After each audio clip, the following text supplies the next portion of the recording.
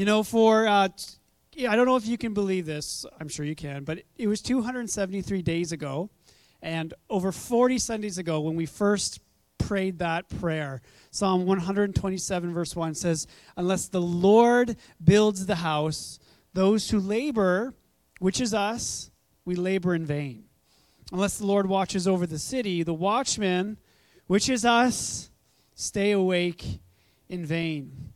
And today's message, is going to be both a conclusion of the series of provision that we've been in, this 3-week series, but it really is a conclusion to this entire ministry year that we started out on September praying and confessing, "Lord, build your house." And today is sort of the conclusion of this year-long series before we begin to move towards summer. Next week is Father's Day. So dads, bring your families. What an incredible just opportunity just to show godly leadership by bringing them to church and just being here. We have some very awesome things planned for the dads next Sunday and the men in the house. And then the week after is our student takeover, where every year on the last service in June, the last Sunday, we let the students take over the service, and our students are going to minister to us. They're going to lead us in worship. They're going to bring testimonies, and Pastor Sam's going to be bringing the word. And then we're going to jump into our summer series on the parables of Jesus. And so that's going to be a really interesting just journey this summer of just going week by week of just looking at some of the parables that Jesus told, because Jesus was a storyteller. And so, as we jump into this message, to truly grasp where we've come, we got to put ourselves back in the shoes of where we were, 2+ years ago. And I know that we don't want to go there. For many of us, that's in the rearview mirror, and the last thing we want to do is to remember where we've come these last 2 years. But I think to really grasp the God who is a provider, it's good, it's healthy to kind of remember where we've been and to see how God has led us and how God has carried us through this season of life. Our world has changed in a lot of ways. We're different today than we were 2+ years ago.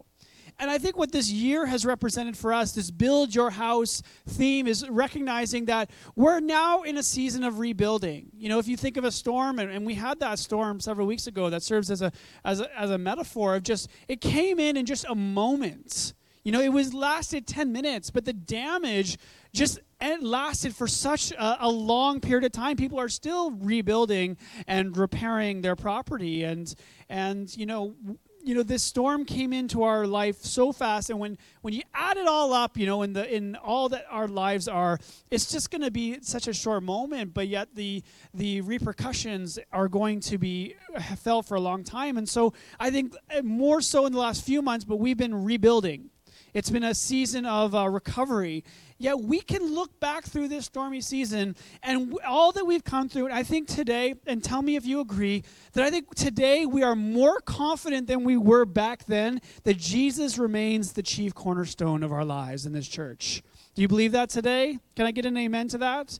Things, they may not be the same, but Jesus Christ is the same yesterday, today, and forever. And so we're not rebuilding on a new normal. As we go forward and sort of leave this ministry theme behind, we're not rebuilding on a new foundation.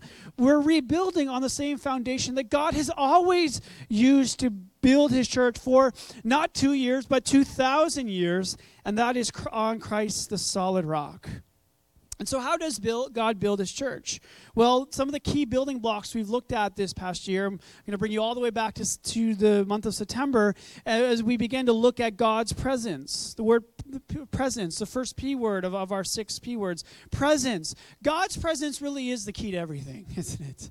God's presence is the sole reason why we are here, why we've gathered. Because let me be honest with you, if God's presence is not here and with us right now, this is just a social club, okay? It's God's presence that really makes this gathering matter, that makes this church matter. And so we need to be fundamentally a people who are about God's presence. And not just only in the sense that we come to church to be in God's presence, but that we come and we be in God's presence to leave this place and to become God's presence in a sense, to carry with us the presence of Jesus into the world, to those who are lost, to those who are lonely, to those who are broken, and bring Jesus, his presence, into a lost and broken world. So that was number one. The second month, we looked at the word position, of knowing who we are in Christ so we can know whose we are. And I think that knowing who we are in Christ is a very underrated aspect of our discipleship journey. You know, there's no secret. Culturally, there's this obsession today with identity, of discovering and expressing your identity, and anything that sort of inhibits that discovery and expression is just looked down upon in culture. But I think as Christ followers, we need to be obsessed with discovering and expressing not our self-made identity, but our God-given identity. Amen? That is ours, is our inheritance when we are born again and become rooted in Christ. So, do you know who you are in Christ? You know, do you know whose you are in Christ? Number 3, the third P word was power. The word power. And for our series on power, we recognize that the world we live in and the ruler of this world, which is Satan, is not neutral towards God and us, but is actually hostile and working actively against God and his purposes here on earth. And there's no greater evidence than the power of sin at work in this world and even at work sometimes in us. But we are rooted in the power of the Holy Spirit. And so we testify that greater is he that is in me than he that is in the world, because the power of Christ is just far greater. It breaks the power of sin in our life. And so we invite Holy Spirit to come to fill us and the Holy power of the Holy Spirit to move in us and through us. Fourth was people. We looked at the story of Joseph, that when it comes to building God's house, his church, and his kingdom, God has every resource available to him to build his church. But what does God love to use most? What is his most favorite resource? People. Weak, broken people. And that the people that God is looking for are not people who are great in outward appearances, but people who are great in heart. You know, like Jesus said, blessed are the poor in spirit, the pure at heart, the peacemakers, the merciful, the meek, the steadfast, and the obedient. Those are the sort of people that God is looking for, that God is searching for in order to use to build his kingdom. And then fifth, our last series that we looked at before this one was prayer. That as God's kingdom comes from heaven to earth, as this kingdom comes, God invites us to be co-laborers with him, to be partners with Christ through the work of prayer. And that is why we pray, your kingdom come, your will be done. And we are actively participating in this act of seeing God's kingdom come from heaven to earth. And so quite simply, prayer is the most important activity that we can do as followers of Jesus. And then lastly is the building block of provision. And as we've established over the last 2 weeks, one of the primary ways that God chooses to reveal himself to us is as provider. You know, he is known to us in Scripture as Jehovah Jireh, which is a Hebrew word meaning, a Hebrew name for God, which means the Lord will provide. And as provider, his supply for us is endless. His resources are limitless. You know, Psalm 24 says that the earth is the Lord's and everything in it. You know, the Psalm speaks about how the cattle on 1,000 hills belong to God. There's nothing on earth that does not belong to him. The earth is his and everything in it. And so when any of God's children are in need, God's resources, his ability, his supply for you is endless. And so because God gives generously, Scripture says that is why we can ask God. Why? Because God is a generous God. He loves to give. You can't outgive God. I dare you to try. I dare any one of you to say, I'm going to be somebody who outblesses God. I'm going to outbless God by outgiving God of my finances and my time. And God almost invites you. In fact, he does invite you. Put me to the test. You know, test me, it says in his word. You know, have any of you ever experienced the Lord as provider before? Is there anyone here today who can testify to encountering the living God as provider? That it's not just God meeting your needs while he does that, but it's more than that. It's meeting God. Having an encounter with God as provider. I think that is who God wants to reveal himself to you as. He wants to invite you to deepen your relationship with him, not just sort of that God is supplying like an e-transfer. God, I need a few $100, I'm short. And God's like, okay, no worries, I'll e-transfer you those funds. Password, Jesus. And then you open your bank account and there it is. It's more than that. He wants to know you and for you to know him as provider. You know, Philippians 4:19 says, and my God will supply every need of yours. My God will supply every need of yours according to his riches and glory in Christ Jesus. You know, my prayer for you as we close is not just you'll know God as provider, but my God, your God. And that you, like Paul, can testify that for your life. My God will and has supplied every need of mine. Why? Because I've seen God do it before, and I know that in times of future and times of uncertainty, that he'll do it again. That he'll do it again. And for that reason, I think when times do become challenging, my prayer is that if we ever do face something similar, and hopefully we don't, but if we do, that we as the church, we won't relapse into that same, lessons of overcoming fear and learning to lean on God, but we'll be more confident than we were before. That we'll be more trusting than we were before. Because in times of hard times and challenging times, who should be more confident? Who should be more secure in times like those than God's children? And the answer is that there should be nobody on earth that has more confidence and trust that there will be provision than God's children, than you and than me.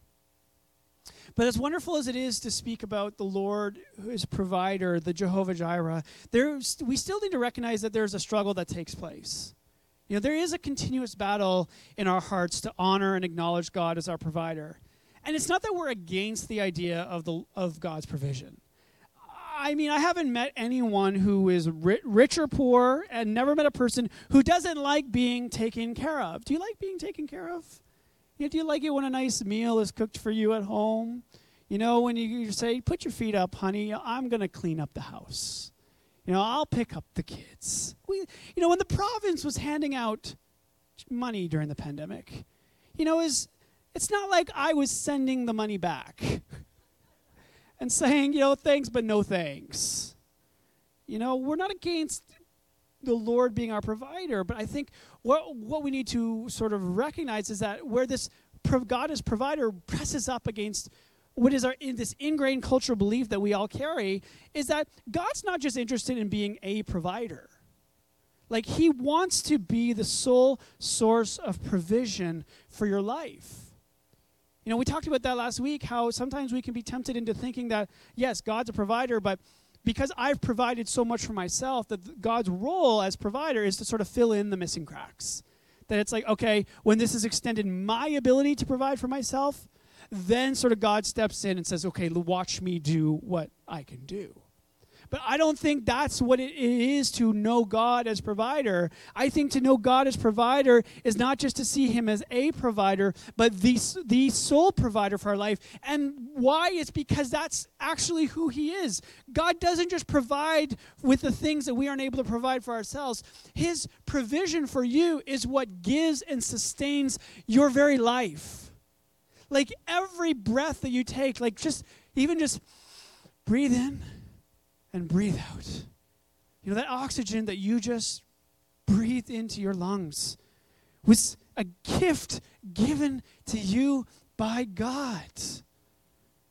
That's why Psalm 150 verse 6 says, let everything that has breath praise the Lord. Why should everything that has breath praise the Lord? Because God has given you that breath in your lungs. That's why you should praise him.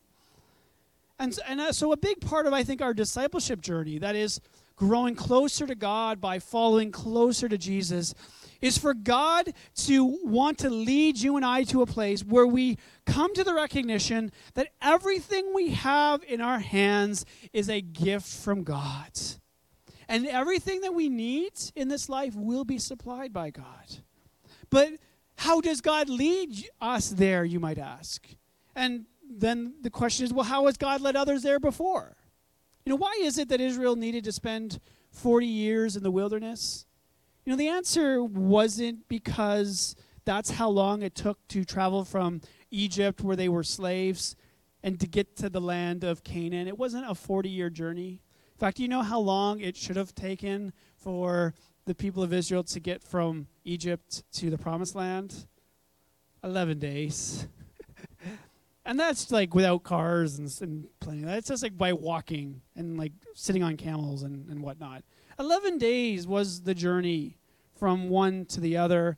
But the reason it took not 11 days, not 40 days, not 40 months, but 40 years was that's how long it took for God to instill in them that he was to be the only source of provision for their lives. You know, that was the very first command that God gave the children of Israel that was the hardest command to keep. That is, you shall have no other gods before me.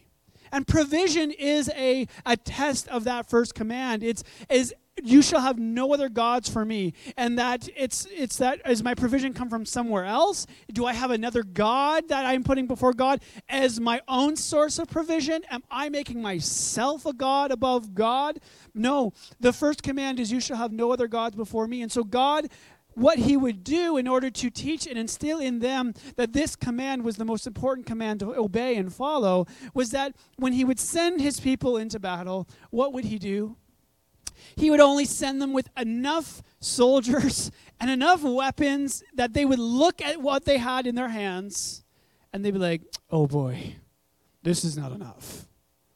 We don't have enough. Look at them. Look at that army. There's thousands of them and we have just a few. So that the only way that they could be victorious was, well, if God fights our battles.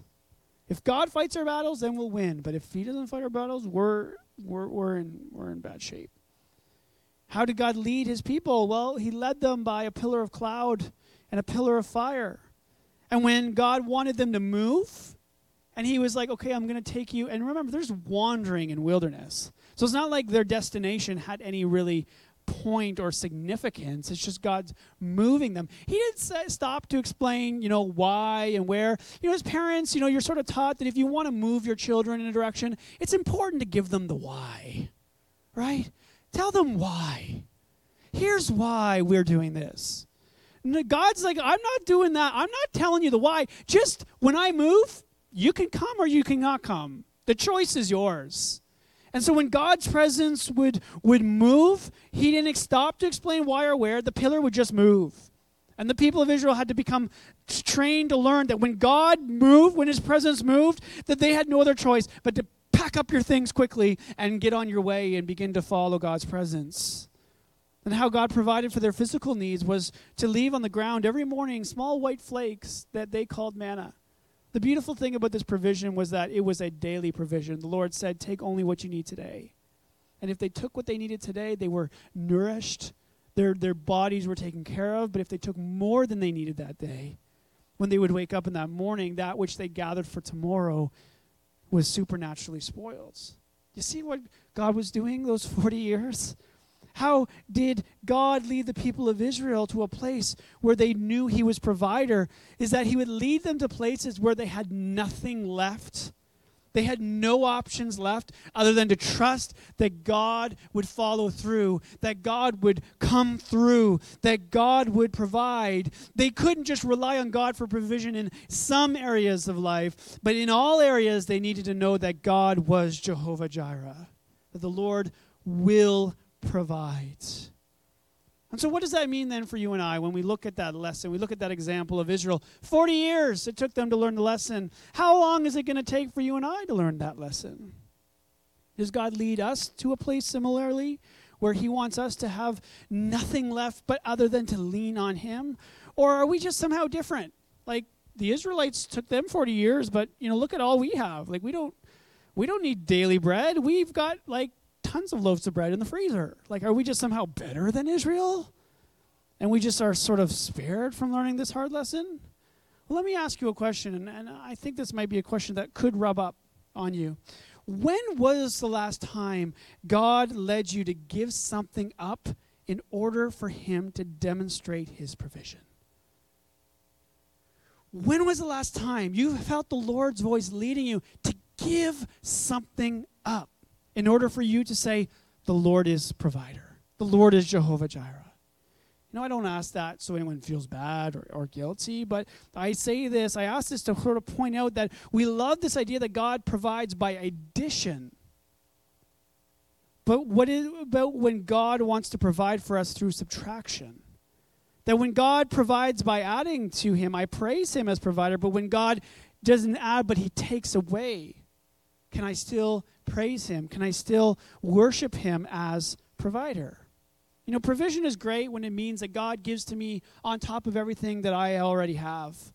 But what about when God wants to lead you and I to places where a different sort of place where of knowing that he is Jehovah Jireh?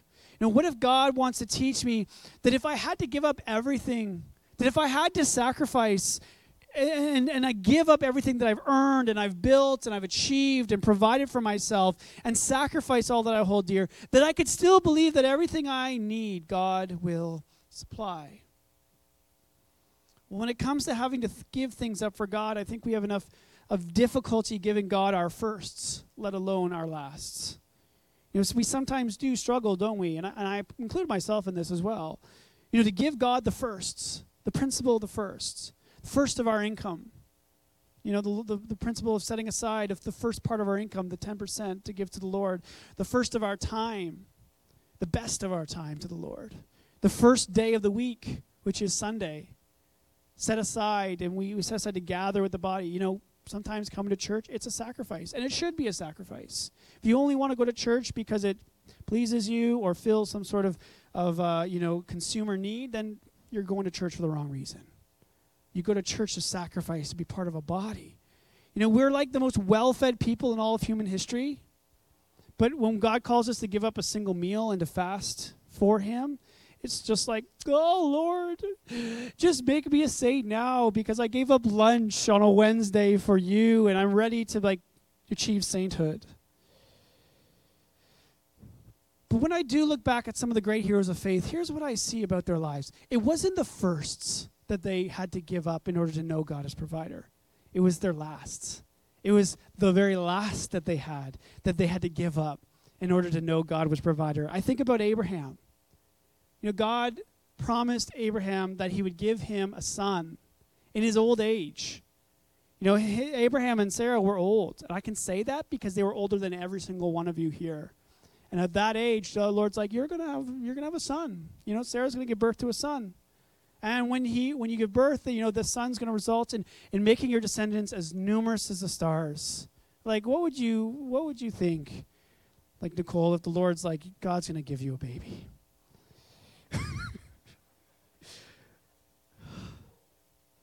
And what did Abraham and Sarah do? They begin to get impatient. They begin to want to circumvent God's provision. And they rush the process. Sarah puts Hagar in front of Abraham. And Abraham doesn't say no. And, the story goes. And then finally, after waiting and into their old age, they finally receive provision. They receive a son whose name is Isaac. And what happens after God gives Abraham Isaac? Well, he wants to test Abraham's faithfulness.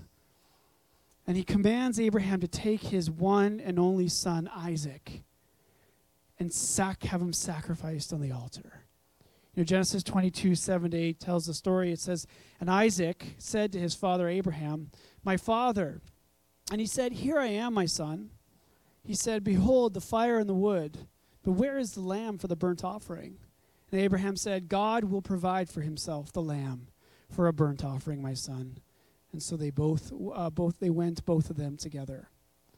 And what I think is most remarkable for me about this whole story is that entire time, up to laying his son on the altar, which, can I let you know that Isaac wasn't like a little child, just innocent and unaware. Most commentators, Jewish commentators, put him in his 30s. He's like my age. And he lays him down on the altar, and all the way up to raising up the knife, it says, he has the knife in the air. And the entire time, he still believes with the knife in the air that God is going to provide him with a sacrifice. And what does God do? He does. When he's ready to give him his very one and only son, right at that moment, God provides. Or what about the widow of Zarephath? who was visited by the prophet Elijah. And the prophet Elijah visits this woman and says, can you go make me some bread? And she's like, well, I'd love to make you some bread, except for this, I'm down to my last little bit of flour and oil, and my plan was to go home and to make the last of our ingredients, to make just enough bread for my son and I to eat, and then we were going to lie down and we were going to die. Because we've got nothing left. This is it. This is our last meal. And Elijah's like, well, okay, well, no worries. Just go home and make the bread and make sure the outsides of the bread are not burnt, because I don't really like burnt bread. And just make sure the inside is just a little bit undercooked, because that's how I like my bread. And Elijah says, go home and trust that when you use up that last little bit of flour and oil, when you use it up and you put your trust in God, when you put your trust in God, that very last act of giving God your last, you will see God as provider. And she does it. She goes home and she gives and she uses that last bit of flour and that last bit of oil. And there she's able to encounter God as her provider, God as Jehovah Jireh. And so while God might not ever lead you and I to a place where he's calling you to give up your last piece of bread and lie down and like that's it for your life, I do believe that God wants you and I to be led to a place of faith where we can be left without a doubt that it was God and it was God alone who provided for me. It wasn't God plus me. It wasn't something else. It was God and God alone. And yet because we live with such abundance, this is kind of where the wrestle is for us today. And I know I don't speak for everyone, but generally speaking, rarely do we find ourselves in a place where the only option left for what we need is for God to come through and be the one who provides. And I honestly believe, church, that it would be a travesty to live your entire life and to never know what it feels like to have no other option for it to be but God's. To have your entire life and never have that experience of having God be your last and only option. And to see God come through. And I'm sure there are many of you here today who can testify to that. You grew up in a country or a place where you had to rely on God for your daily bread. And you saw God come through. You have those testimonies. But what about the rest of us? What is it that we do when we've been, and I'm preaching to those who just have grown up living in a culture of abundance. When we have more than enough. When all of our needs have been met. We got a pension. We don't have to worry about our old age because, the government or the workplace will provide. We don't have to worry about, I bought a house and it doubled in price the last 2 years. I'm not worried. I have provision. It's all good.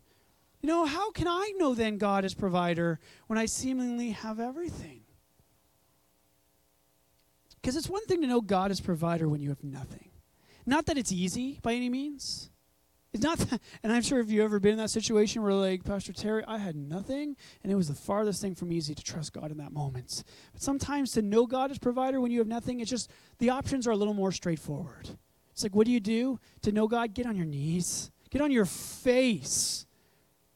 And cry out to God and pray and fast and give up food and just sacrifice and, put on, just like that sackcloth and ashes and just wail before the Lord. But what about when it's the opposite of that? When you have everything still, but you still want to know God? And I believe that. Do you want to know God? Even if you're I have an emergency fund. I have a backup plan, but I still want to know God as my provider. I still want to experience him. Is there anyone here today who's yeah, that's me. I want to know God in that way. Well, what I've found is that knowing God comes down to the question of trust. It's not necessarily do you trust God, but if you turn it around and ask the question the other way, does God trust you? Think about that for a moment. Does God trust you? Because we often think about us, trust is something we got to trust God with. And absolutely. But what about the other way around? When God trusts you, when he puts things into your hands, not as a way of saying, this is yours, but I am entrusting this to you. Because if we believe that the earth is the Lord's and everything in it, then the one who knows God as provider is the one who has a recognition. And it's a recognition that comes by the Spirit of God, that everything I have in my hands actually doesn't belong to me. I know that makes no complete sense in our culture to say, what do you mean? I put the down payment. I paid the mortgage payment. What do you mean my house doesn't belong to me? My name's on the deed. My job, I went to school for 9 years in order to get this degree, and now this job, I did it. You know, you're my family, my kids. I've provided for my children. What do you mean they don't belong to me? But what if that in your hands is not evidence of your achievements, but it's evidence of God's provision, that your house, your job, your savings accounts, your spouse, your children is evidence that God has trusted you enough to place all those things in your hands. See, if you are one of those today who has abundance, who has more than enough, to know God as your provider, usually it will come down to the question of who owns what. And that's the heart wrestle. Rarely do I find Christians today struggle to wrestle with salvation. It's more of a struggle around stewardship. It's who's the owner here and who's the steward. Because if I'm the owner of this all, then who am I accountable to? No one. I can do whatever I want with my house. I can do whatever I want with my job, my children, my family. It's mine. But if it belongs to God, if my children actually don't belong to me, but they belong to the Lord, how many of you know that you are going to be held accountable and have to give an account for everything you did as a mom or a dad? And as your wife, if your wife does not belong to you but belongs to the Lord, and you're actually married to the daughter of God, you're going to be accountable to God one day, and you stand before him, and he's going to say, how did you take care of my daughter? How did you treat my daughter? You know, if God's the owner, and you believe that today, and really it comes down to that belief, what does that make you? It makes you his steward. And as stewards, the way we honor God is not just to believe everything that we have in our hands as a result of God's blessing and provision, but secondly, it's to respond to him in trust by being godly stewards of everything he has provided for us. So God supplies, and you steward it. You steward it. You invested back into the kingdom. How I love my family is how I know God as provider. How I spend my finances is how I know God as provider. And how I spend my time is how I know God as provider. See, in Christ, we are not judged for our sin, but we will be judged, every single one of us, for how well we stewarded his provision. So today in closing, first, for those today who are more in that category of, I need to know God today as someone who has nothing. I'm down to my last option. I'm really in need of God coming through. How do I know him today? If that's you today and you are hanging on by a thread, yet your trust for God remains strong, remember, as we read earlier in Jeremiah, you are living the blessed life. It says, blessed is the one who puts their trust in the Lord. It's not blessed is the one who has an emergency savings of 6 months. It's blessed is the one who puts their trust in the Lord. My encouragement to you today is to keep trusting and don't give up. Because if you keep hanging on long enough, you are going to see God do great things. I can't tell you how many times as pastor I have witnessed this, of members of the congregation tell me their testimony, and their testimony has some variation of this, is that I was at the very end of it, and I was ready to throw in the towel. I was ready to give up, and it was that very moment I had a decision. It's, do I pack it in, or do I put my trust in God? And I chose trust, and then boom, God provided. Is there anyone here today who's like, that was me? Yeah, come on. And guess what happens? You know, every time you do that, your roots grow down a little bit deeper. You're like that tree planted by streams of water, and your roots just grow closer and closer to that stream. Your faith grows a little stronger. And I hope that encourages someone in the house today, that what you think is about to break you is about to become a testimony of God's breakthrough in your life. So keep holding on, keep trusting. And then I want to speak to the second group here today. How can you know God is provider when you have seemingly everything, or at least you have more than enough? You know him today by recognizing the trust he has placed in you as his steward. And then you respond to him with obedience. Obedience to what he calls you to do in his word. To acknowledge his ways. What are his ways when it comes to how to properly steward our finances? When it comes to treating our family, our spouses? You know, it's all there in his word. Read it. We need to use what God has entrusted to us to glorify him and to grow his kingdom. So would you stand to your feet? And so I just want to encourage all of you here today, whether you are someone who more identifies with the crowd, it's like, I've got nothing, or you're more in that category of like, I've got more than enough. Whoever you are here today, I am inviting you, I believe God's inviting you to go deeper in knowing him as provider. You know, it's provision is not about who's rich or who's poor. It comes down to relationship. It's, do you know him as a provider or do you not know him? And so today what I want to do is I just want to close in prayer, but just symbolically as we close this ministry year off, I want to read a prayer to you that we've prayed throughout the year, more so at the beginning of the year, but we've been praying it throughout the year, and it was the prayer of our ministry year. And so I just want to pray this over you. And if you know the prayer, you can pray it along with me. But let me just pray this over you and just bless you today as we leave. And this is the prayer. Lord Jesus, help us to be more like you. And Holy Spirit, empower us to be who you've gifted us to be.